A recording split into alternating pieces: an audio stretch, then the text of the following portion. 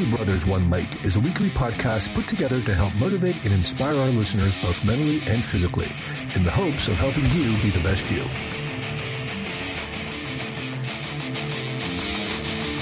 Hey everyone, welcome back to another episode of Two Brothers, One Mic. I'm Joe, and as always, my brother Tony is here. I'm here again. How you doing, Joe? How's everybody doing out there in Two Brothers, One Mic land? Joe, hey, what? Talking over each other already. That's okay. Go ahead. Yeah, hey, I got to tell you something. Go ahead. I started that experiment. Which one? The non-dominant hand eating for slower eating. Yes. Yeah, it didn't work. I'll tell you why. It doesn't go well with pizza.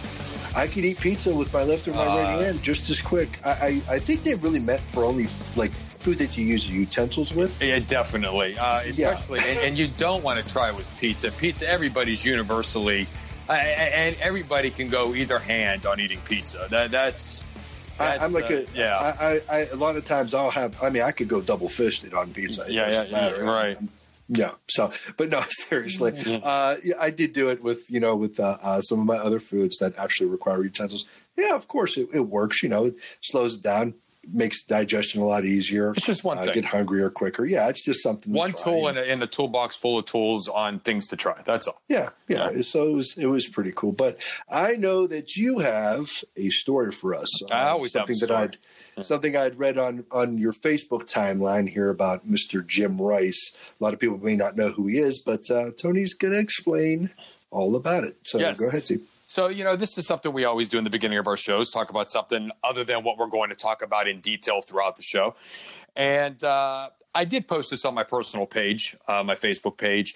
It was a story about Jim Rice. Anybody from our era and before our era, Mr. Jim Rice is an 8-time All-Star, 2009 inductee, as my voice leaves, 2009 inductee into Cooperstown, into the Baseball Hall of Fame, was a fantastic player in his time in the 70s, into the 80s. Played for the Boston Red Sox, and I don't know if that's where his entire career was at or not. I honestly don't know that. But what I do know is that not only does this man have close to 400 home runs in his career and close to 2,500 hits and a plethora, one of my favorite words in the English language, a plethora of RBIs, which gives him every right to be in that hall in Cooperstown. But he is also not only a fantastic baseball player, but a fantastic human. John C. Maxwell, a famous author and pastor, said it best, motivational speaker. He said, "Talent is a gift, but character is a choice." And that fit this story perfectly. I had forgotten all about this. I was 12 years old when this happened, and I forgot about this until I saw somebody post this story, and then I shared it, like I said, on my Facebook page. In August, I believe it was August 7th of 1982, Boston Red Sox were in the middle of a game, and Mr. Rice was in the dugout at this time. His team was at bat, and one of his teammates were at the plate. The name of the gentleman at the plate escapes me. Somebody did mention it on my page, who it was, and I cannot remember the name now.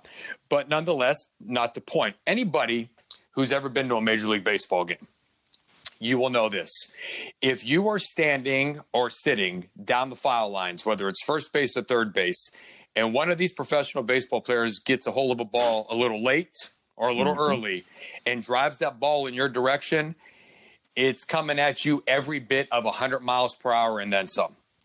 And actually, Major League Baseball is definitely, at this point, it's already happened several times, I believe, last year, and they're looking for it to happen even more times this year, and why they're going to put netting up even further down the lines to avoid these situations anymore.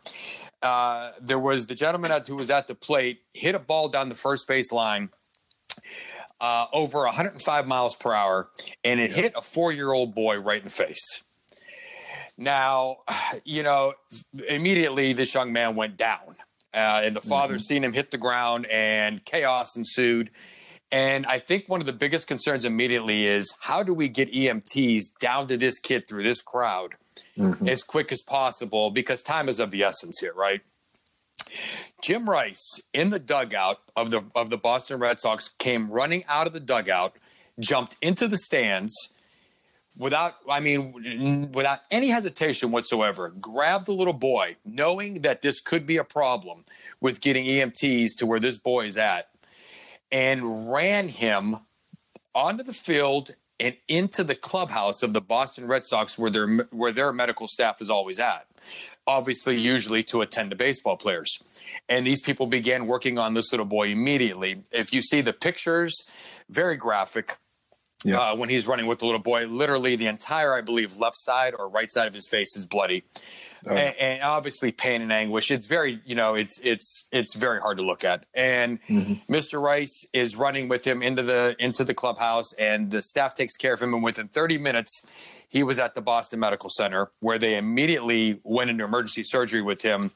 And as doctors would put it, and as this little boy's father would put it in an interview later on, Jim Rice saved his life. Now, not only did that happen, but from what I understand from other people, okay, and the way the story goes, he did go visit this little boy, I believe, the very next day or within the next couple of days after the game, as the little boy was recovering from his surgery. And I think what happened was Mr. Rice started to get from the conversations he was having with the family that there may be possibly a little problem with the medical bills. I don't know if it was the way, the type of insurance coverage they had. I don't know what the underlying, reasons were behind why they may be having a problem with paying these particular medical bills, which I'm sure were extensive.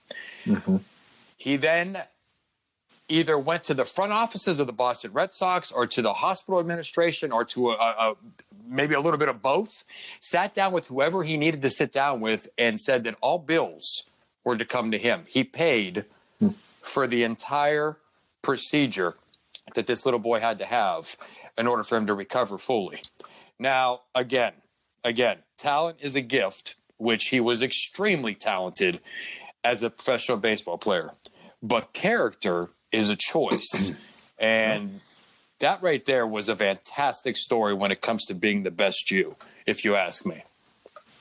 Oh, definitely. And, after I read your post, I knew that you were going to be bringing this up, of course. So I did a little extra research on it too, just some other things.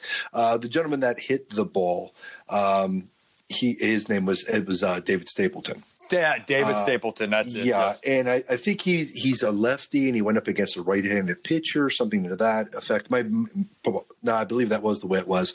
And so then, of course, it resulted in this foul ball. Incidentally, Jonathan Keene, the young man who was hit. That was his name, yes. His name. He was 4 years old at the time. He's now 33. Okay. His 2-year-old little brother was there too. So he was very lucky. Who knows how much worse it could have been with just that 2 years difference if his little brother had been hit. So, you don't want to say, thank God the 4-year-old got hit, but thank goodness the 2-year-old did not. Well, you know what? Real quick, a 2-year-old girl just got hit in the face at Yankee Stadium. I think it was either in the preseason or last year. So, it's been, quite a serious situation that they have to take care of immediately. But go ahead. I agree. Yeah. And so here at the age of 5, he was invited back to Fenway, and he got to throw out the first pitch. Okay. Yeah, but now at 33, he says he doesn't remember the day, that he was hit, but obviously has nothing but great things to say about Mr. Rice. So, yeah, it's definitely a good pick for this week as far as stories go. They say not all heroes wear capes. Usually we're talking law enforcement for that. Yeah, okay, even firemen, if you will. But sure. Sorry, brothers in red, but I bleed blue, and, the rival is red. So that's the way that goes. But in any case, all right. So I love them all. I love all you guys. But go ahead. Yeah, go ahead. I'm going to take a quick. We're going to take a quick break. Hear from our sponsor. When we come back, we're going to start to talk about my journey through perhaps the most chaotic 2 years of my life, dealing with fear and anxiety. So more on that when we're back. Okay, so this week we're going to be hitting very close to home here on Two Brothers, One Mic. I knew this episode would be eventual ever since Tony and I started to come up with topics for our shows. And so I've had a lot of what you're about to hear in the back of my mind for months now. In our introductory show, I explained that I've been dealing with anxiety for years now, most of which I didn't know anxiety was even the issue. I always had something to bury my worries in, whether it be work, alcohol, and yes, even nicotine. But these were all Band-Aids. I applied them more and more over the years until life came to a screeching halt in the beginning of last summer in the uptick of a worldwide pandemic. But before I start talking about the beginning of the end, let me go back just 2 years prior to show you how I looked and how I dealt with life for the past 20 years, just to give a little context. Something to compare the now with and to absolutely convince you that, yeah, he was certainly headed down the wrong path. Now, I've always been told that I have anxiety. I never believed it because I was just being me. I mean, what does anxiety feel like? Well, to me, it felt like I needed another cigarette, maybe another glass of wine, or maybe just a ton of sugary, fattening foods. I always equated that knot in my stomach with the need of whatever Band-Aid I was due for applying. I never realized the Band-Aids were just preventing the actual issues, the true reasons for worry from breaking through the dam. Now, I know some people hear the phrase anxiety attack, and it's looked upon as some sort of weakness, something easy to criticize. There were people in my life who could never grasp the idea behind what it feels like to live in such great fear, and in turn felt I needed to just get over it, just put it out of my mind. Well, this show isn't about them, though. This one is for those of you who maybe have a hard time explaining how you feel between those breaths you can hardly take because, oh my God, what if? So could I just say something here real quick? Sure. Yeah. The part where you say, about those people, right? Mm-hmm. I was one of those people in the beginning of this with you. Before the text messaging, mm-hmm. It was more when we would talk about this. And this was more than 2 years ago. And that, you would say something and I would think to myself, he's okay. You just get over it. I remember mm-hmm. doing that. And that's what people will do. That's what people will do. Listen, I suffered from medical anxiety. Okay, so what does that mean? First, let's talk about how it feels to have an anxiety-based panic attack. Ever have a feeling there's something you're supposed to do and it's just creating this knot in your stomach because you know it's important, but damn, what was it? Anxiety is that exact feeling right there. The feeling before you figure out what it was that you were supposed to do all the time.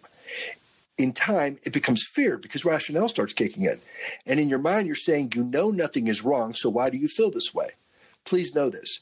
If you know someone who deals with anxiety, we know we're not handling things right. We just don't know how to break this vicious cycle. And what cycle? Well, what do we do when we are in a state of fear? Our heart starts pumping faster.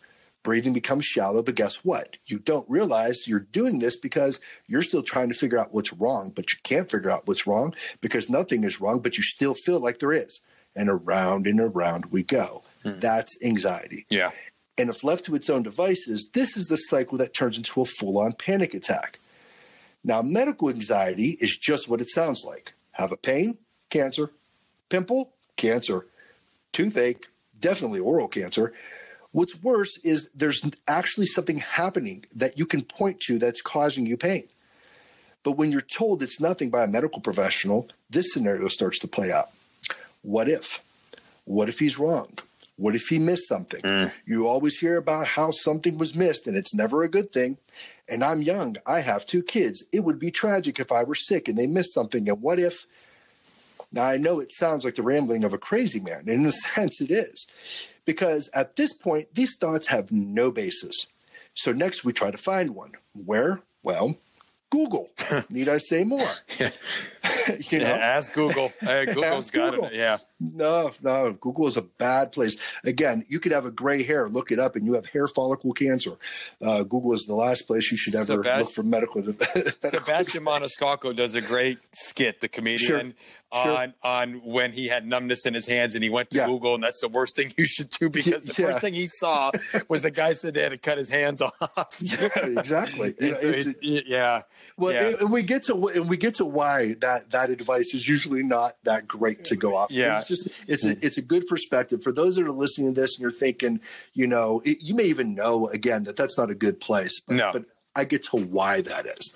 So Also, during this time, for 2 years, when this was my life, I slept in less than 5 hours a night. Actually, this became a new obsession because I realized that the lack of sleep meant bigger anxiety attacks. So I would have anxiety over my sleep, which would then cause me to keep staying up. In time, I started to have anxiety over my anxiety. Yeah. I literally would get the sleep app to see how many hours I was sleeping a night. Oh, a whole other thing for me to become obsessed with. And over time, after, the completion of everything, as I wrap this up, at the end of it, this time period that I'm covering, I trashed every app I ever had that showed me. It's just one other thing that we don't need to be so obsessive about. So, but I worked out, but would constantly get a feeling of like gloom and doom. What's the point? Why bother? They're just going to put me back on cholesterol medication.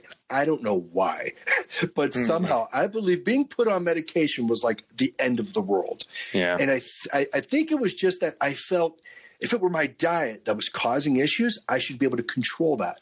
If I couldn't, it meant I was some sort of failure. Well, you know what? Yeah, because when we end up on a medication for, especially for specific situations such as this, sure, we look around and we feel like people are looking at us like exactly like we have failed at being able to take on our own problems. And we are weak in that sense by nature. And so that just compounds the problem is what it does. It certainly does. Yeah. And it's crazy too, because a lot of the stuff that I'm talking about, it's almost faux pas. People say, well, you shouldn't talk about mental issues. Like I know there's a big hashtag out there that, these are real issues. Yeah. If I had a broken leg, you'd want to hear how I broke it. You'd want to hear about my therapy. You'd want to hear about how I got strong again. Well, why is it if I have a broken brain or a broken mind or a broken mindset, why is that all of a sudden some indication of weakness?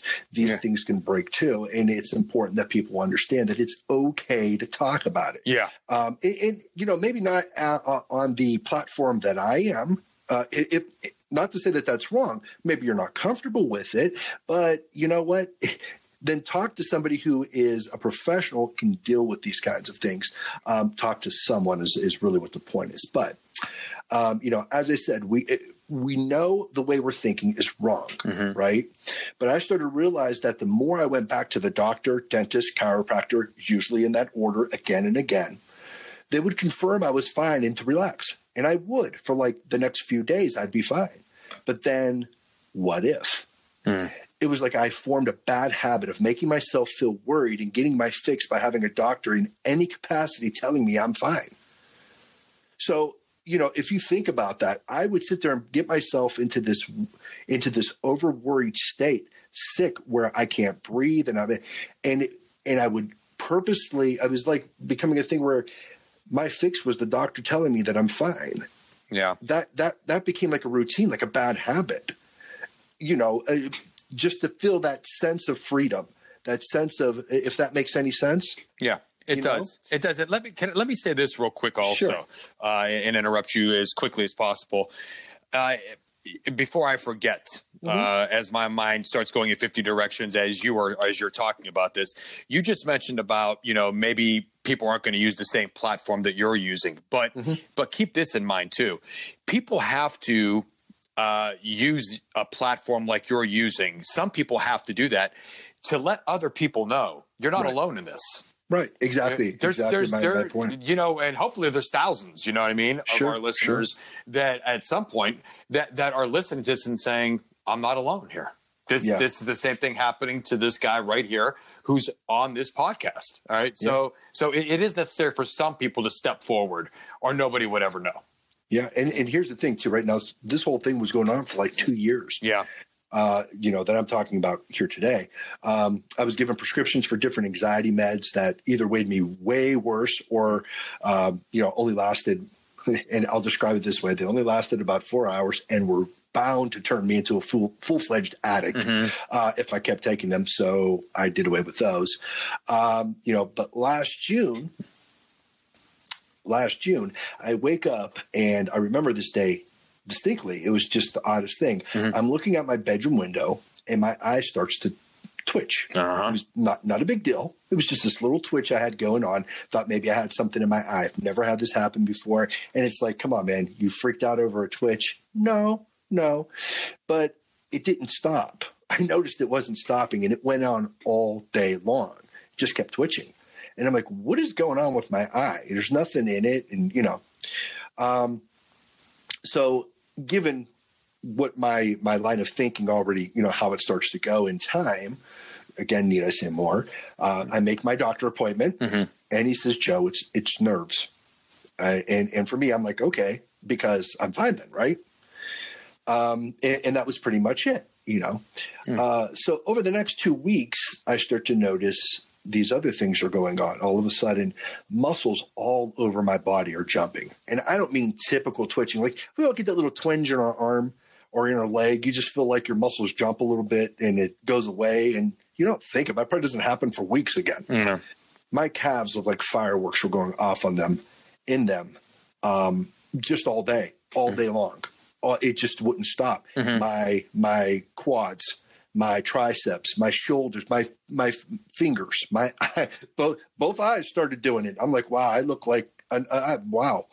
Okay, this is somebody's crazy. Putting electric shock through you. Yeah. And here's the interesting thing about it. All right, so let me. I have my theory on this as well. Mm-hmm. Eventually, it would stop with like going to sleep. But I'd wake up and it would just start doing it all over again. Now I was told a few times by loved ones and medical professionals, and especially medical professionals, that perhaps it's time to start considering talking to someone, mm-hmm. right? Maybe try some cognitive behavioral therapy. But again, talk to them about what? The anxiety I don't have, right? Because mm-hmm. I still was like, I don't know what's going on. I finally broke down and called my doc at this point when everything was jumping and twitching, for another appointment, mm-hmm. And explained that, I told them what was going on in my eye is going on in these different areas of my body. And if he still thinks that what I'm going through is nerves, when we hang up, I'm going straight in finding the first, the first mental health professional, uh-huh. right? And I'm going to start getting things underway as far as some sort of therapy, this cognitive behavioral therapy that they're talking about, right. or whatever needs to be done. And he agreed. And that's when I started to see things clear for the first time in like 2 years. Yeah. What was going on, and this is my theory, when you're in a constant state of fear, anxiety was put in our bodies for a reason. We have anxiety for a reason. And it's when we sense danger, it's how our body reacts to keep us safe. Mm-hmm. The shallow breathing is there for a reason. The heart pumping more blood is there for a reason. You could look these things up. I'm not really going to get into that. But the point is, when you're in this constant state of fear and you're not moving, you're not running, your body will start to do it for you. The endorphins, the neurochemicals that are within your body are firing, and they're telling your nerves and telling your muscles to go, go, go. Mm-hmm. And this is all the twitching and jumping. And this now, again, my theory on this, I think it makes a lot of sense when you look into what the difference between fight or flight, how that can start to happen. So, that's just what I figured was going on. But I did have some moments of clarity before I started my CBT, cognitive behavioral therapy sessions, before they officially started. I started to research topics on how to deal with anxiety instead of things like muscles jumping nonstop. Yeah. It wasn't easy because the research was online and I was fully aware of some of the diseases I was going to come across. Mm-hmm. And if you're wondering, ALS and MS. So, but yeah, understandably so. Yeah. Right. And both were confirmed when I mentioned about the eye that neither one is presenting that way. Just stop. Okay. So obviously a line had to be drawn somewhere. I had to, it's just like, I can't go into this looking at that kind of stuff. That's what put me into this place to begin with. So I knew I was going to have to stay very narrow-minded if I planned on getting to the root of my anxiety so I can get back to living my life. The first thing I learned was I had to embrace the fact I have anxiety. Stop denying. And when I start to go through the level of worrying or, of a panic attack, let it pass. Yeah. Without research, without Google, without the what ifs. I wish I could say I just did this in the beginning and got better. It took practice, lots of practice. I went 2 years forming a horrible pattern of worry and fear. This should sound familiar since we talked about that minimum 21-day rule and a few times over the span of our podcast of our shows. And when it comes to forming a new habit, whether it be good or bad. What I found to be interesting now, looking back through that 2020 hindsight, is I started to anticipate and became almost a little bit excited when I started to find worries, because it meant I would have another opportunity to practice embracing and letting go of my fears and worries. I would be able, in doing that, in embracing those fears and worries, I could shine the light on that proverbial boogeyman and see he's not even real. The stuff I was afraid of wasn't even real. And I knew it. I knew in the back of my brain it wasn't real. It was making it worse, because then why do I feel this way? Again, I had already established this pattern, this whole habit is what it became. And so how did I do this? Well, with a simple question. When I started to get worried or started to experience anxiety, I would just ask myself, then what? And so that makes sense. I have a pain in my jaw and it's not going away. Okay, then what? I should go to the doctor and see what he thinks. Then what? Well, he says it's nothing and there's no need to worry. Well, then what? I don't know. Worry more? No, then what? Nothing. Crickets. It's dead. There's no reason to sit there and keep going down that path. Okay. Now, I may have had to repeat this numerous times before I could get it out of my head. But at the end of the day, that was it.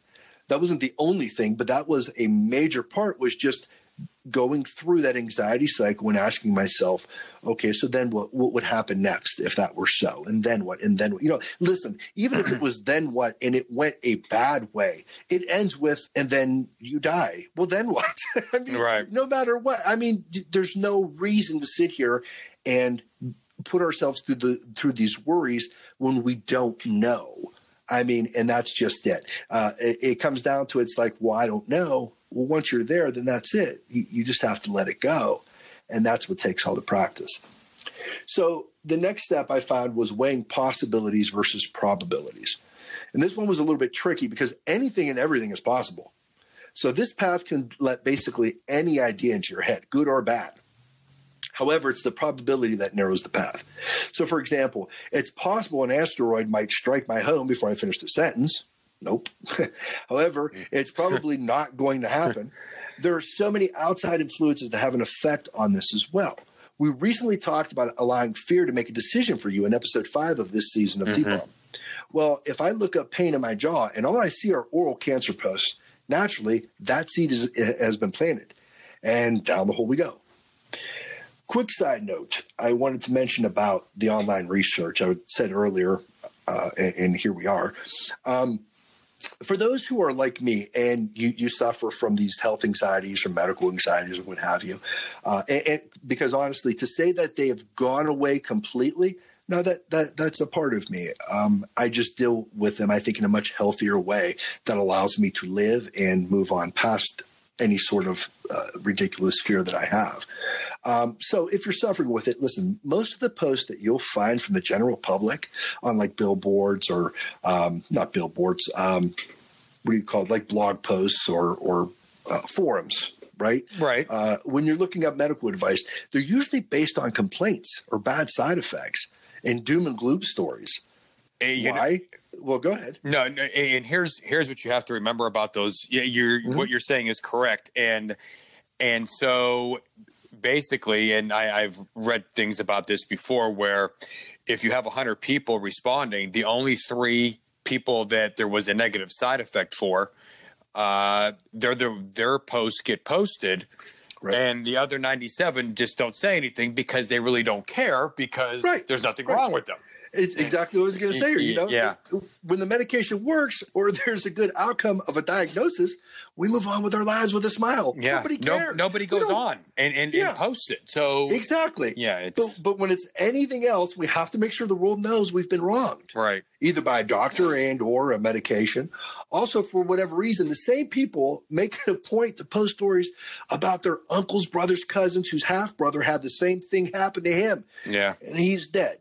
I mean, really? Yeah. So do yourself a favor when you're looking up anything medical online. Really, just don't. Ask your doctor and be done with it. They get paid a lot of money.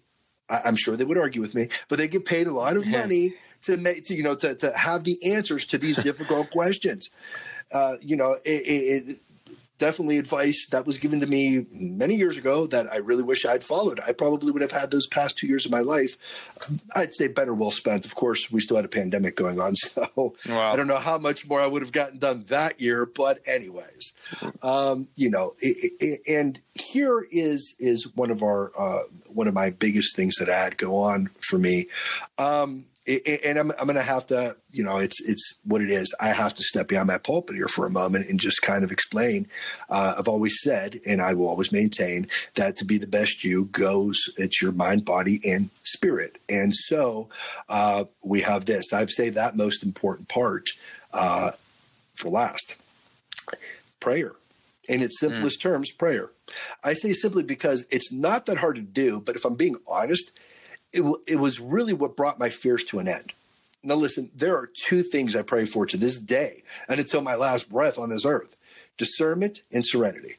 Discernment for the choices I make, that they be wise and bring about an outcome that coincides with His will, not mine.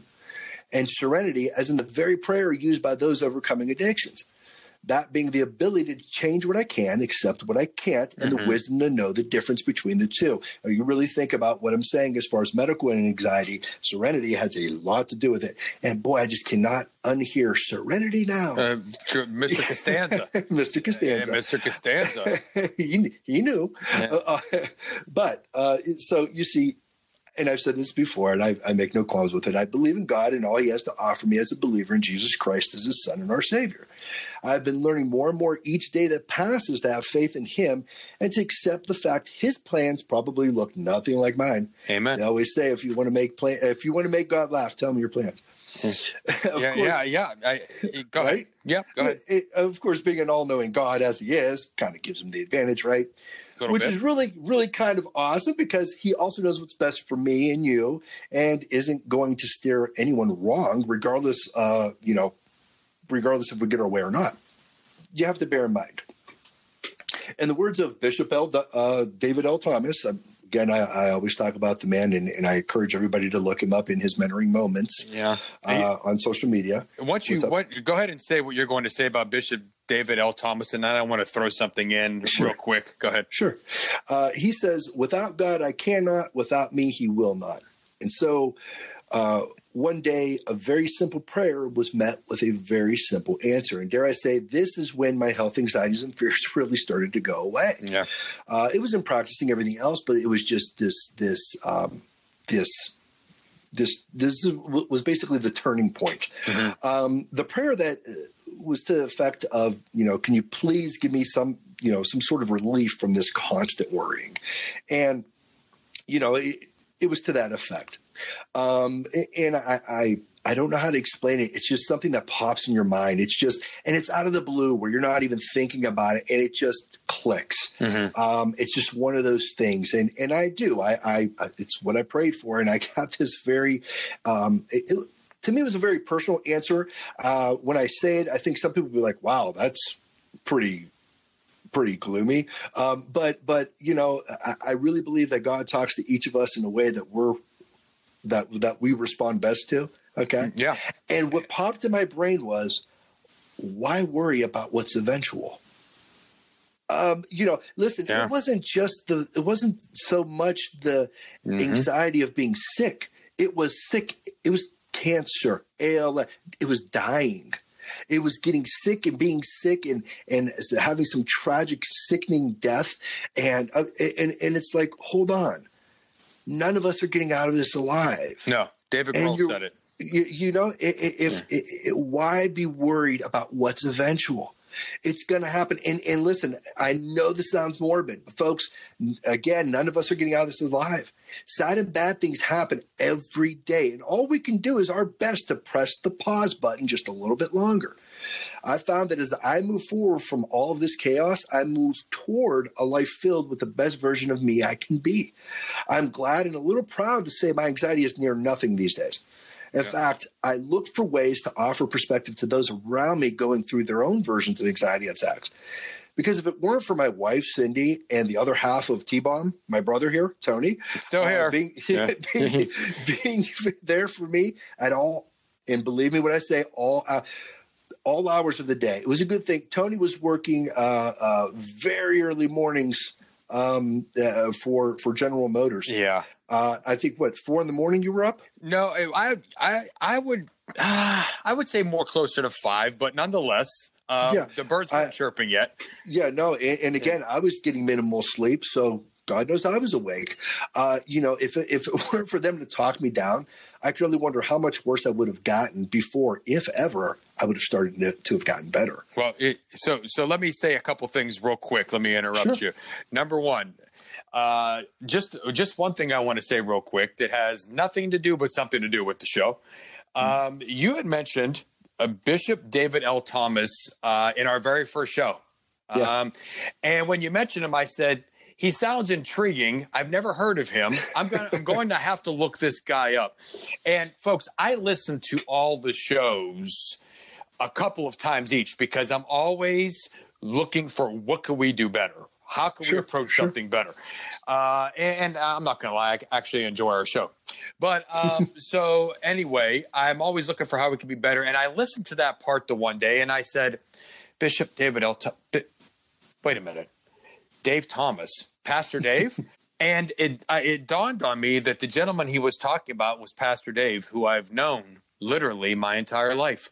Mm-hmm. And so I thought to myself, when you threw Bishop David L. Thomas in there and made it sound very formal, it totally threw off the person I called Pastor Dave my whole life is not the same guy. And so I just wanted to throw that in real quick. I thought, wow, you dummy. That's exactly what he's talking when about. You had mentioned that you were going to look him up, I'm like, he knows him. Then it dawned on me. I said Bishop David, and then well, Bishop definitely. And then I guess you figured I'll just let him figure it out for himself afterwards. But so there's that. The second thing you talked about prayer, and folks, I'm going to tell you this. Okay, we talk about mind, body, and soul on this show. We do not tell you what you have to do. But that's the direction this show goes in. You're going to hear it from people we interview sometimes and how they use the Lord in the direction they go in their life. And we're all about that. You talk about that, and you could talk about that all you want on our show. Because I believe this, and this goes right into what you just said. The questions come in our time, and you had a lot of questions, right? The answers come in God's time. Yeah. And you got that answer out of the blue one day. And so that is what I think the beauty of it is. And it's happened to me. And I guarantee you there's a million people that if they listen to the show will say, wow, that's happened to me a million times. Sure. And so that's what I truly believe. And last but not least, before you continue, it was David Grohl. And I am one of my favorite rock bands in the world. I've seen him live twice. The Foo Fighters, David Grohl, who said, it's a shame, but have no fear. No one's getting out of here alive. And that is what I live by. It's a simple fact. It's inevitable, and there's nothing we can do about it. So live the day. Live the day. Absolutely. Yeah. Absolutely. Yeah, I could even tell you, and just a quick example, and I'll actually leave it for a story for you to tell, maybe if it ever applies. I know for a fact, because Tony at one of our very near and dear aunts, who had passed, there was this real quick thing that had happened for him. He wasn't sure what he was going to say at her memorial service. I'll never forget that. Yeah. So that was pretty amazing. Okay. So, but moving forward, it was interesting because by the time I started my CBT, my therapist was shocked of how self-aware I was. In 3 short months, I I guess, graduated. I don't know what you call it. I was kicked out, not for anything bad. So, he just felt that I didn't need any more sessions. If I felt the need, I'd gotten his number, and it would be a, someone who I could always call. In thinking about this, in fact, this would be a heck of a person at some point to even have on here. I'm sure he would talk about mental well-being. Absolutely. Even aside from what I've shared here. So, but I'm going to say this though, aside from all of that, sleep was by far one of the largest parts, that one of the most important parts of this whole, process. Recovery, the whole recovery. It was elusive to you. It was elusive. Yeah. From a physical aspect, right? Mm-hmm. The lack of sleep feeds the anxiety. And as I said, I was only getting 4 to 5 hours a night, which was hardly enough for anyone's physical or mental needs. There was no way I could have applied the techniques I've already mentioned without a reasonable thought or teachable mind, both of which required some solid sleep time. My mind just was not teachable. I'm not big on medications. I'm not. But in time, I was put on a prescription, and it helps me get a good 7 to 8 hours of sleep every evening. I don't know how I could have ever arrived where I am now if I wasn't able to get the sleep that I get now.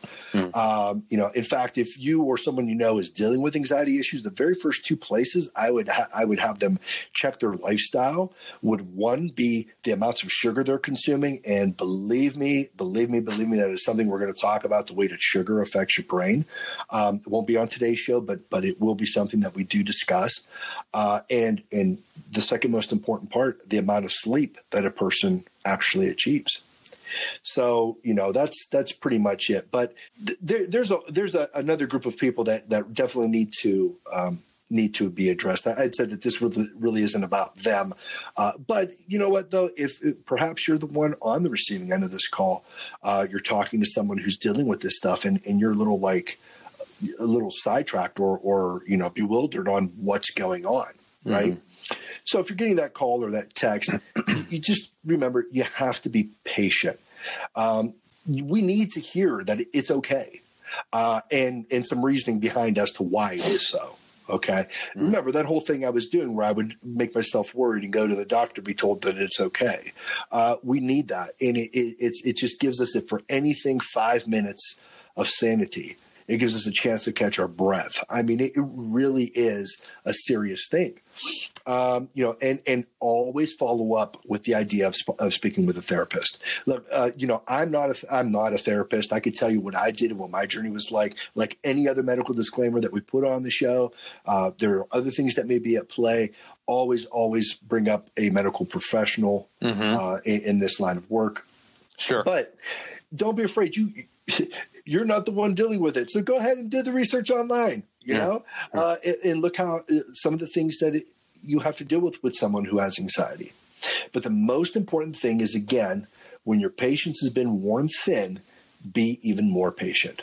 Okay. Because you're going to find yourself saying the same thing over and over and over and sound like a broken record. And you may in the back of your brain be like, what is going on with this guy? He doesn't listen. And it's like, no, it's not that he's listening. He actually needs to physically hear the words again, to give that sense of security. It is.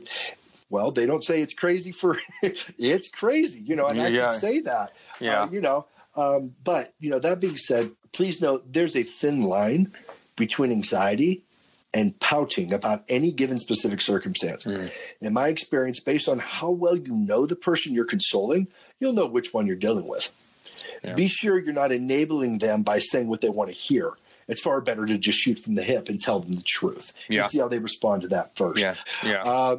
So go ahead, Tony. That's pretty much where I left off there. I have to clear my throat today. Jeez. Let me tell you something I did when I knew that this was going to be the show that you were going to tell this story. I went back 2 years ago in our text messages because I've never erased anything. I probably have our text from the time we started texting, you know what I mean?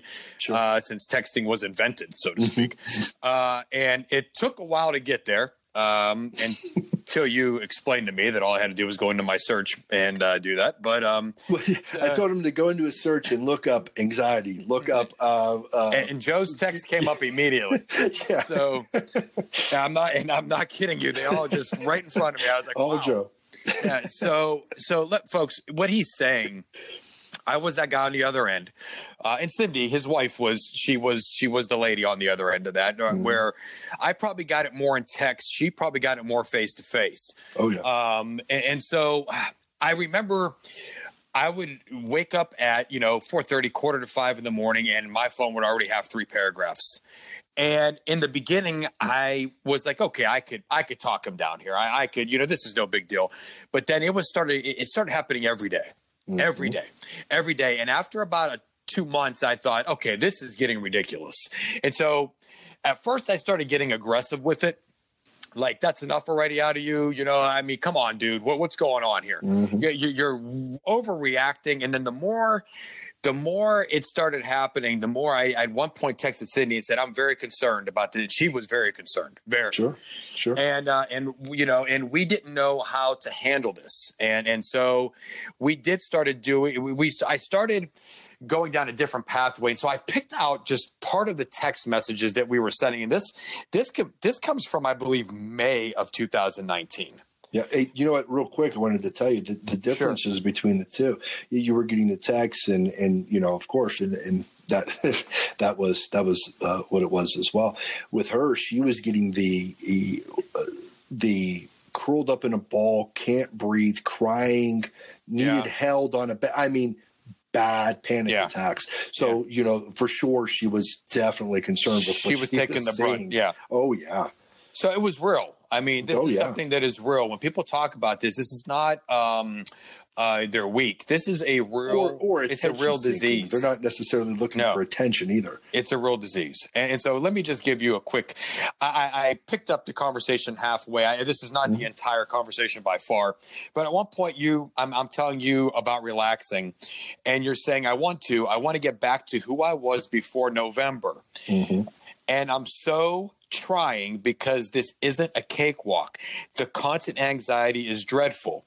And then I said, Joe, listen, I had 3 medications I was taking recently because my skin was breaking out all over, especially under my arms. I said, now it might come back. It's gone now. It might come back. Who knows when?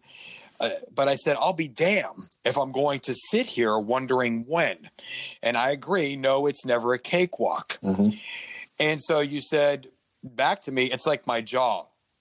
It will happen again, but I know it's nothing. So here's the thing. I start feeling normal. Then it starts like out of nowhere. Stomach starts, breathing shallows, and then I'm looking for a reason so I can figure it out. You were just talking about that. Yep. And so I thought that was a great, that right there is what he was dealing with. And that conversation right there, when I looked back at it, that's about 1/10 of that particular conversation that particular day. Oh, I'm sure. There's no way I let it go. So that was the actual text that we're going back and forth. And then I responded, and then he responded, and it went on for like an hour and a half. Yeah.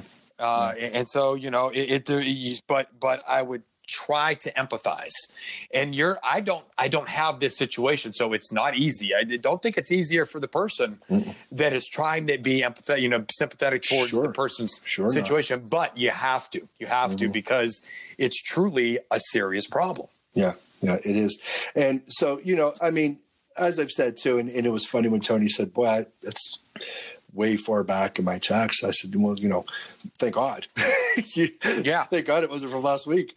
And it really is. That was the main crux of it. If I could just figure it out, then at least it would go away. It all started with a pain in my jaw, and it was confirmed that everything was okay, to the point where I had to have an MRI to prove to me that I was okay.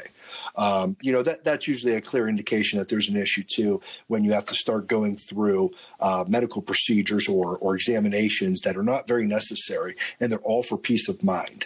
Now you're coming out of money out of pocket here for unnecessary procedures. I mean, should be necessary, but here we are a few days after that, and it's something else. That was the other thing. It was my job, but like I said, it became a habit that I had to worry about something. That after my job was proving to me that everything was okay, the pain I was having in it was nothing. It started with my stomach, or maybe it was my head. I felt something in my neck. It was always something else. So it's not something that you can just disprove and figure you're okay. A lot of the times, if it's bad enough, the anxiety, you'll find something else to place it on and try to figure out. I think in closing, what we need to say is, folks, to be the best you cannot be in this state of mind. This is a problem and needs to be recognized. When somebody around you, if it's not you, but somebody around you is experiencing these type of symptoms and you are recognizing them, it needs to be addressed. The first thing they have to do is admit there's a problem, and then they have to address it. And you have to be there, not as somebody who's going to solve the problem for them, but as somebody who's going to be there for them when they need a sounding board. Sure. And you need to do one thing, though. You need to push them in the direction of professional help. Yeah. Go ahead. I'm sorry. No. That's it. Yeah. And finally, we talk about being the best you. If this is you that we're talking about, the one who's feeling the way that I used to, the one who's dealing with the anxiety, you need to know that sometimes to be the best you, to be the best version of you that you can be, that sometimes you got to look elsewhere. You have to get help to do it. Don't try to do this stuff on your own, because listen, you probably are not going to be able to do that. You have to be willing to accept help from outside sources. And that might not just be, listen, if you're listening to this podcast, we're providing outside help for all these other areas of people's lives. Why not this one too? Right. So when we're saying, seek help, seek the help. It's well worth it. But yes. All right. So this segment has gone on, and I think even though it's been a bit lengthy, it's been necessary. Yeah. I don't think anyone's going to lose interest to a point where they'll realize, wow, hey guys, an hour's gone by. Listen, if you're looking to be the best you, we need to touch on everything and anything, or should I say anything and everything that could be hampering that situation. Sure. And we need to do it in detail, or we're doing you a disservice. Yeah, absolutely. So we're going to leave this go here. I'm sure this will all be stuff that we talk about and refer to as examples in the future. But I think what we'll do here, I'm going to go ahead and put in a sponsorship. We're going to do a quick ad. And when we come back, we're going to come back with our sister, Rena. We're going to do an interview. I am like a kid. First interview. I am like a kid in a candy store right now. Yeah, it's going to be different. That's for sure. I'm sure Rena has a lot to say about all of this. As far as her own fears and anxieties, moving out of Ohio, moving on and following her dreams into other states, where she's currently a news anchor in the Twin Cities in Minnesota. So with that, we'll be right back.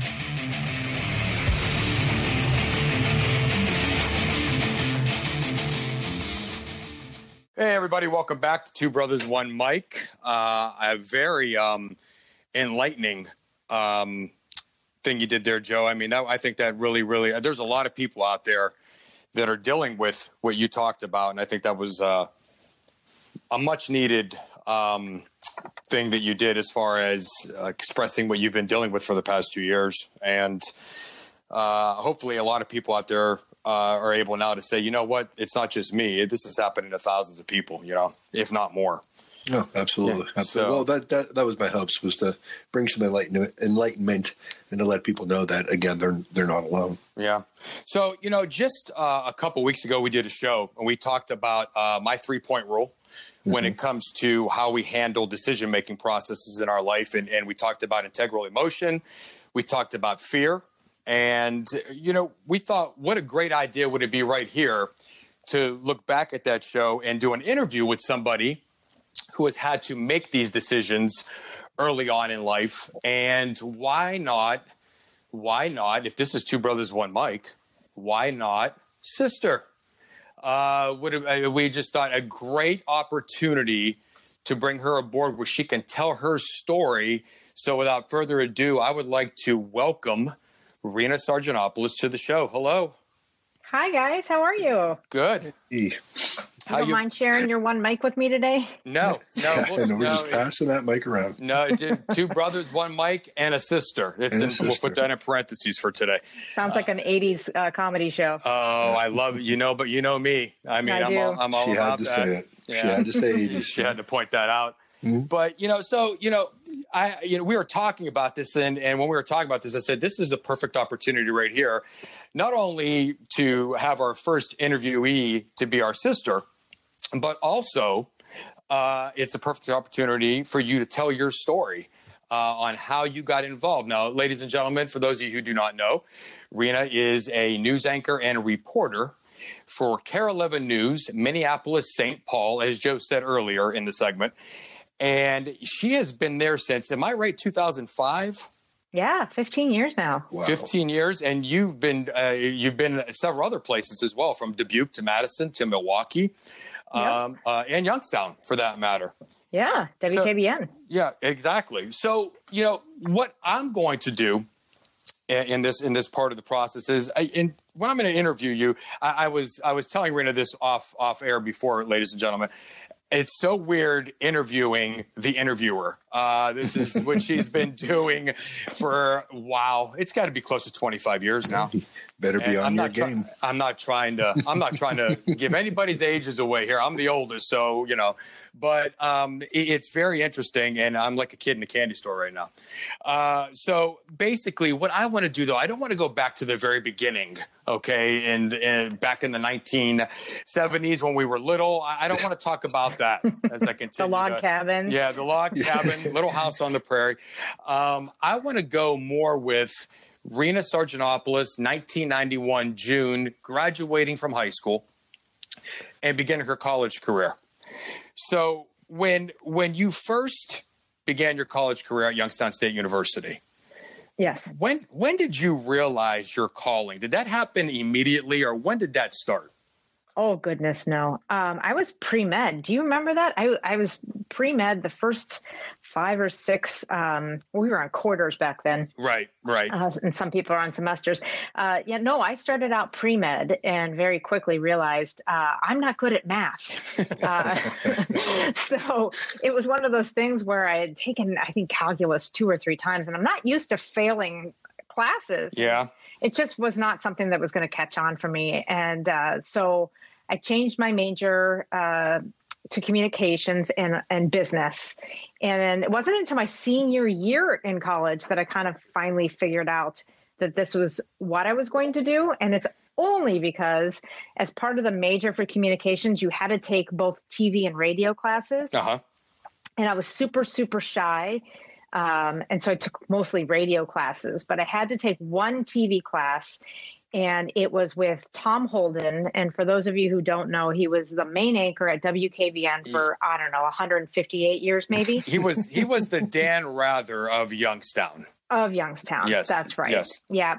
And so he convinced me to try out for something at the TV station there, which was a show called Talkback. And basically they took a couple of students, 3 students, you try out for this thing.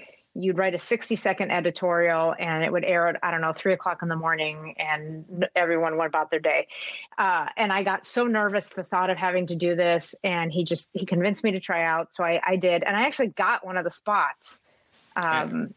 And that's kind of how I figured out what the newsroom was and how I figured out what a TV station was, because I didn't know anything about that before then. I do remember that, because I remember the yelling from the she's on, and everybody running in to watch you on Talkback. And the show was about a minute long, and everybody was just mesmerized that you were on TV. Yeah.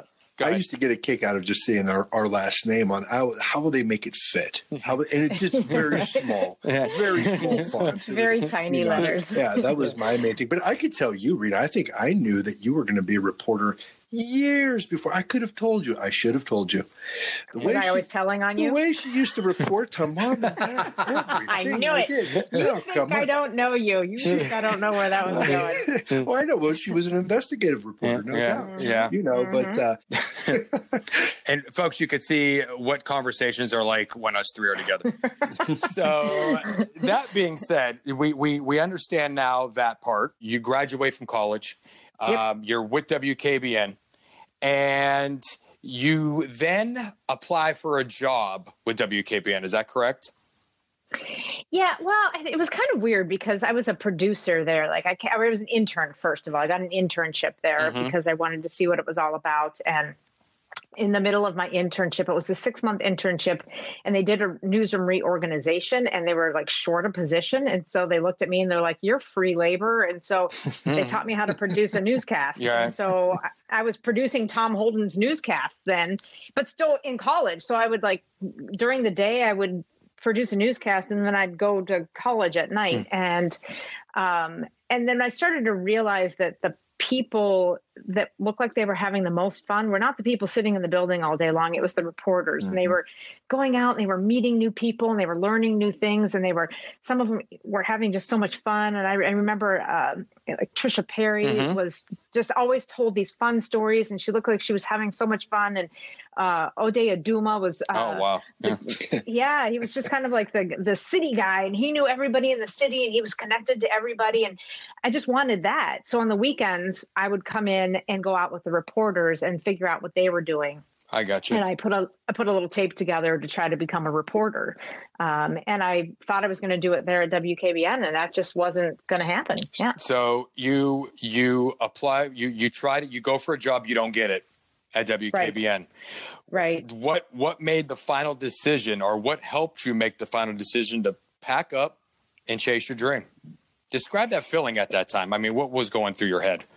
I was super disappointed that the news director wasn't going to give me a job at WKBN, because my hometown, and I guess I just thought I would grow up and live there forever and have kids, and that's just what you do, and so the idea of doing something different than that was super scary. But Joe, you talked about this earlier in your segment, all the what ifs, right? Sure.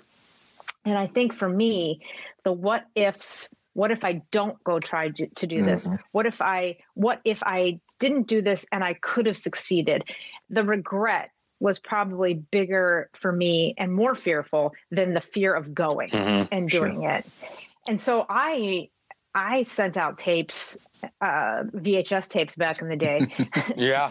I'm not kidding. I remember this. I remember 8mm this country. Yeah, right. Yeah. Canisters.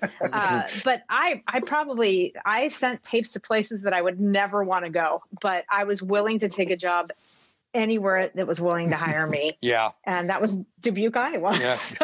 Well, listen, I visited you out there in Dubuque, Iowa, and you did. Me and Dave Hamilton, and yep. I thought it was a lovely little town, and I got to play baseball on the Field of Dreams where the movie was filmed. Oh, yeah. I got to wear Ray Liotta's glove. I mean, so I had a blast out there.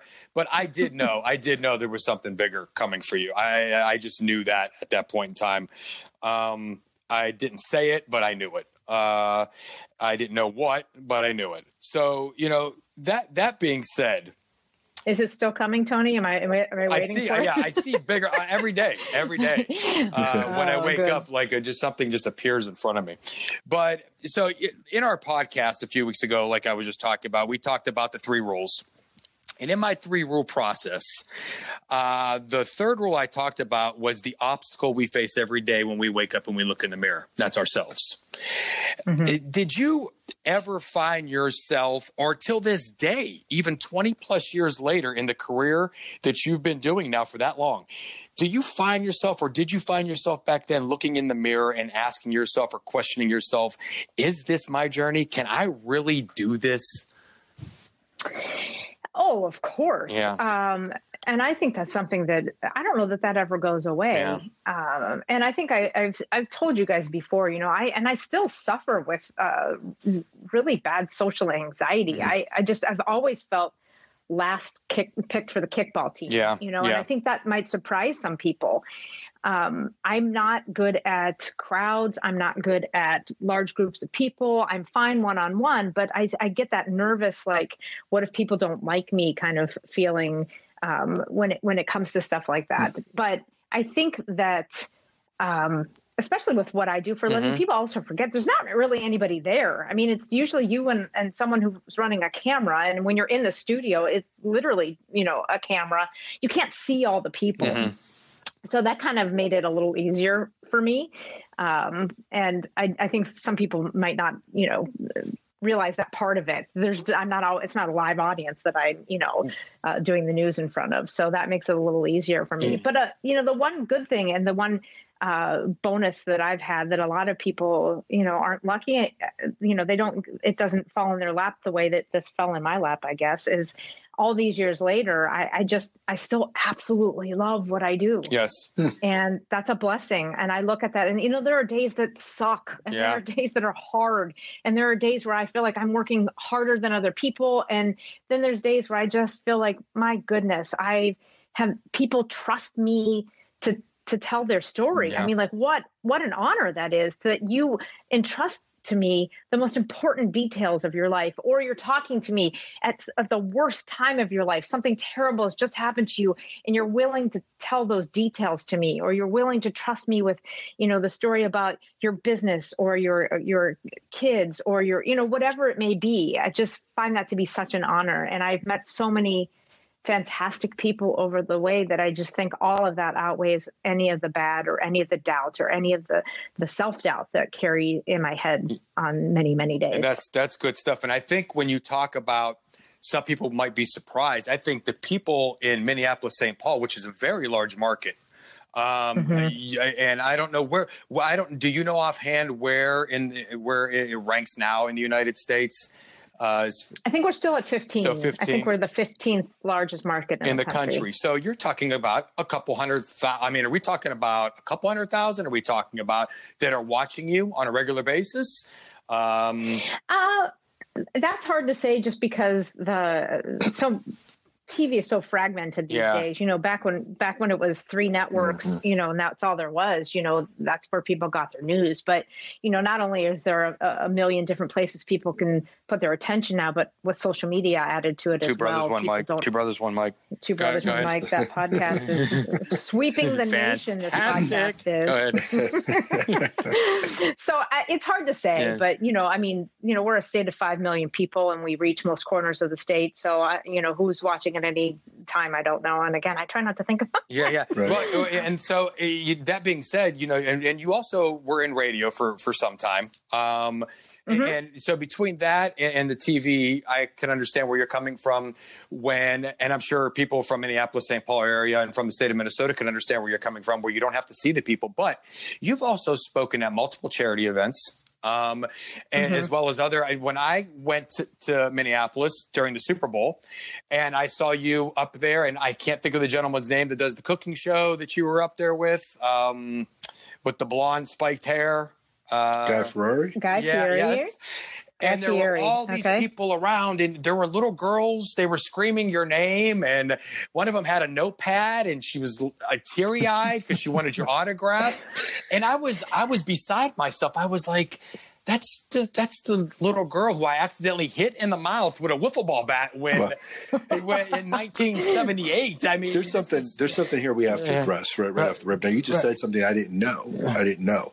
You were next to Guy Fieri. There's so many things that are said god awful about this man. Is he so bad that he should be getting so much negative attention that I hear Joe, I honestly don't even remember this. I don't remember meeting Guy Fieri, let alone being on the stage with him, Tony. Yeah, they were. You guys were up there. Now, I don't know if you were talking or not, but you were literally side by side. With Guy Fieri? Yeah. I don't remember this. I'm almost positive. If it wasn't him, his stunt double was there that day because well, I have a terrible memory. And he was cooking. You probably know and the guy than was me. Cooking. That's why I'm like, that's him. That's Guy Fieri. But and I didn't know his name. But anyway, that being said, being around these larger crowds and people seeing you at these events, this may shock them that you have this anxiety that you have around larger crowds of people, because you pull it off rather well. And again, it goes back to the what ifs, right? And for me, the idea of what if I don't go and is worse than me being able to help a local charity. So my my way of giving back is, I don't have a ton of money. So the way that I give back is with my time. And so to me, that has to outweigh any fear that I have personally about being in a room full of people, right. And it's one of those weird things where like, people think because I do what I do that I can just walk into a room and what am I going to do? Like go up to a group of people that have, that are there for the night and be like, hi, I'm Rena. Can I join your conversation? Like I literally would rather crawl under a rock. Like it's just not going to happen. I would rather stand in the corner by myself and stare at my shoes than do that. So, but you just, again, overcoming that, or just maybe it's compartmentalizing, but I can box it up and put it somewhere else in my brain to get the job done. So, and I don't know if that's the healthiest way to take care of that, but I mean, that's just, so I think what you're saying here though, is when we're looking at rule 3 from that episode that we did, you look in the mirror and instead of asking yourself now, you may still do this at times. We all do this still. Everybody does this. When you ask yourself, is this me? Is this my moment? Do I deserve this? You kind of look at it and say, why am I doing this? Remember why you're doing this and remember the passion you have for this and the desire you have to succeed at this. And that makes it that much, I don't want to say easier, but easier to accomplish what you're trying to accomplish. I agree with all of what you just said wholeheartedly. And again, I was going to say, I think it's the difference of the healthy way of doing it and the unhealthy way. You know what I mean? Yeah. Where Rena's obviously doing it, the way that we should be, where we're considering the consequences for not doing what we're supposed to be doing rather than, what the negative consequences might be. Right. Well, and don't forget too that, and that healthy or unhealthy, I don't know if that's fair because, compartmentalizing can get you into trouble too, because sometimes you pack stuff away so far that you don't ever deal with it. And that's not always a great option. I was referring to compartmentalism. I was referring to how you would question what impact would it have if you didn't, you actually put other people before yourself when you're doing that. It's very selfless is what I'm saying. Whereas, don't forget too, boys, you'll remember when I was 21, I was diagnosed with juvenile rheumatoid arthritis, Still's disease. And we're going to actually, you'll be coming back for another interview as we have that listed as something else we want to talk to you about. Okay. So, I mean, you could say what you want to say real quick, but we are definitely going to talk about that. That was something that we definitely had, as you will make appearances often. So go ahead and say what you want to say about that. Absolutely. All I was going to say about it is I was very, very sick, had to drop out of college sick. They didn't know what was wrong for about 1.5 years, was on all kinds of medication. And I think that also plays into my decisions to this day, in so much as that that's what helped give me the consideration that when I make these decisions, like if I don't do it, wouldn't that be worse than what could happen if I did? Because I was so sick, I just thought, there's no what's the point in not doing stuff, right? You have to live, because there was a point where I thought maybe I wouldn't, So I guess that just gave me a different perspective. It took a little of the fear out, because what could be worse than not trying? And that's definitely going to be an interview we're going to have, because I do remember that very well. And for somebody who was watching it and not able to do anything about it was very stressful. I hated that for you. And I did. It was very hard to, I remember the symptoms. I remember and so we'll definitely talk about that when we bring you back on in the near future. But that was definitely a trying time. And obviously it makes sense that you use that. I'm sorry. There's a charity that you are with, isn't it, Rena, for childhood for rheumatoid arthritis? Oh, yes. I'm still very involved with the Arthritis Foundation. Charity is just my other passion besides what I do for a living. And so it is definitely, and ironically, it was really one of the first charities that I got involved with, and they reached out to me not even knowing what my background was. And so I thought that was God was sending me a message. It was like, and how about that, folks? What we just talked about in the last segment, she just pointed out again. So I mean, the questions come in our time, the answers come in God's time. I truly believe that. Right. And continuing on, I want to play a little game now. And I want to see how close I come. Now, I'm assuming that I'm going to miss the mark somewhat because I don't get to see you all the time on the news. But complete this sentence for me. And it doesn't have to be just one. It could be several. I think I definitely have one or two of them right. We'll see. The most rewarding moment in my career or rewarding moments in my career was or were. And then I'll tell you what my thoughts are after you tell me what you think the most rewarding moments are. Oh, boy. Rewarding can mean so many different things. Sure. I would say, oh, man. I mean, exciting for me was getting to cover 2 Super Bowls. That was exciting. Okay. Getting to interview a sitting vice president. That was pretty cool. Oh my goodness, I forgot about that. I didn't write that one down. I got to cover the 2000 presidential campaign, and that was amazing, as well as the 2004 presidential campaign. And shining a light on youth homelessness was something that was super important, that got taken all the way to a national level. And that to me was probably the most rewarding, if you will. And landed you an award? A National Edward R. Murrow Award. So that was... I have that as my number one. I had being on Two Brothers, One Mic with my brothers. No, but so listen, I did have that as number one. That was an extremely proud moment for everybody, and I would assume for you definitely. Any other ones you want to point out before I give you? Oh, you give me yours. Okay.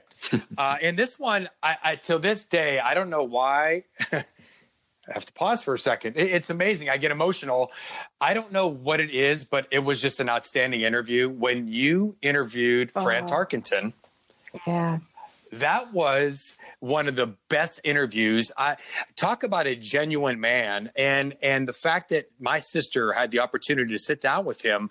I just loved that interview. I talk about that all the time with people. If I run into a Minnesota fan, I tell them, guess who my sister interviewed? And they're like, what? And so I just, that to me is one of my favorite moments. So I guess it's for me. Apollonia, because I can't get out of the 80s. And I was like, she's interviewing Prince. That movie changed everybody's life. I mean, our uncle painted his moped purple. Our friends across the street painted their room purple, and she's interviewing Apollonia. And so that was big. And that's a little bit of a, I'm not being sarcastic, but I thought that was pretty cool. I really did think that was cool that you get to do that. Of course, the award that you did for the interviews that gained national attention on homelessness for children. And then, one of the biggest ones, I got to tell you, and this was with radio, it was your brother. I think he won an 80s music trivia contest against your DJ counterparts on a radio station, and I think 2014, not that I could remember, he's trying to add I'm just trying to add a little humor here. And I remember one of the counterparts not being very happy about it and calling us out for cheating, which had me very upset and wanting a rematch. I thought that was a huge moment. I think Minnesota was, I think that was a big moment. I don't know how I left that out, Tony. In radio history. How I left out you winning the 80s music championship of the century. Yeah. I mean, that was literally a shining moment in my career and the end of my radio career until now, I think. But no. But so just a little bit of fun there. But there was another story, if I'm not mistaken, to get a little more serious. It's so ironic that it's happening again with the shootings in Colorado. But was it not the Colorado theater shootings that you actually had the opportunity to interview a couple of the victims of the shootings? Yeah, so that was one that I was working here in Minnesota, but our sister station in Colorado needed help. So they flew a few of us down there, and we interviewed some patients in the hospital that had been visited by President Barack Obama at the time. He had just left and had spoken to them. So we interviewed them as well. Let me just go back to the Fran Tarkenton thing, because I love football because of you, Tony. Like you're 4 years older than me, and I just Brett was telling me all about that. I grew up, watching you love football, and it made me love football. And so, getting to interview Fran Tarkenton was one of those things where I got to fly to Atlanta. I got to go to his office and meet with him, and we had the longest, most wonderful interview, and I ended up turning it into a half-hour special just because there was so much information there. And so that guy can spin a tale like you cannot believe. And then he walked me through the office, and he has pictures from every moment in his life, his football career up on the wall. And he would stop and he'd tell a story about each and every one of them. And that's truly one of my favorite interviews of all time, was getting to talk to him. I mean, he made me cry. It was just so wonderful. So I regret that I had forgotten to bring that up. So thank you for doing that. Well, I made sure that I brought it up. Get you back on track here. So folks, listen, what you should be getting from this right here is how well she touched on in her own life experiences, how well she touched on everything we talked about in terms of integral emotion when it comes to fear, and letting fear make the decision for you rather than learning how to control it when you're trying to chase something that you're extremely passionate about, that you truly feel is something you want to do, possibly for the rest of your life. You cannot let it. Fear should be used in the right ways. It could be used in a positive way. It should not be used to control your life. And so I think that this was an outstanding interview where you can actually see somebody who does what Rena does, and how she handled that early on, and how it has not necessarily gone away. It has not necessarily gone away at all as she's gotten older. She has learned more and more how to deal with it and how to use it and put it in a positive way to continue on doing what she absolutely loves to do with her life. And so, Rena, I want to tell you, absolutely thank you from the bottom of my heart for the interview. And we are really looking forward to having you on the show again, time and time again. I think it will be a great idea. And Joe, anything that you want to add into that, or? You know what? I kind of lost what you guys started talking sports. One thing that everybody's going to know, I am not a sports guy. They said Frank Tarkenton. I'm like, who's she? I have no idea. Apollonia? Now, that's not even a sport. I guess was in that's Purple Rain. That's Prince's girlfriend. Sure. Okay. I thought Prince was okay. Never mind. But the thing is, I had no idea what half the stuff was. So, but it's still interesting. Listen, I could sit here and I understand the importance of team sports, and I would never down any of that stuff. It's just I cannot sit there for 2.5 hours, 3 hours, and watch people run back and forth with the ball, and then listen to everybody in the room tell me what they would do. No, you wouldn't. Those people are 5 times your size. You wouldn't go anywhere on there. Okay. Let me tell you something. So, one part of your life is gone forever now. You can't get it back. You should try to like sports. That's all I'm going to say. Yeah. So folks, we apologize. This would be a conversation that happens off the air, but so I just figure, listen, that's fine. I mean, I could sit down. I know enough about it that you don't score a home run in football, and you don't slam dunk in trying to make it not make sense baseball. But that's enough. But, most of it was a good excuse for me to sit down and drink beer. That all being said, we're going to talk about next week's show. We're going to get into, I don't know if I should tell them, Tony. I feel that if we tell them, they're going to be like, I'm not listening to that one. Because it's kind of the things that we decide we're not going to do anyhow.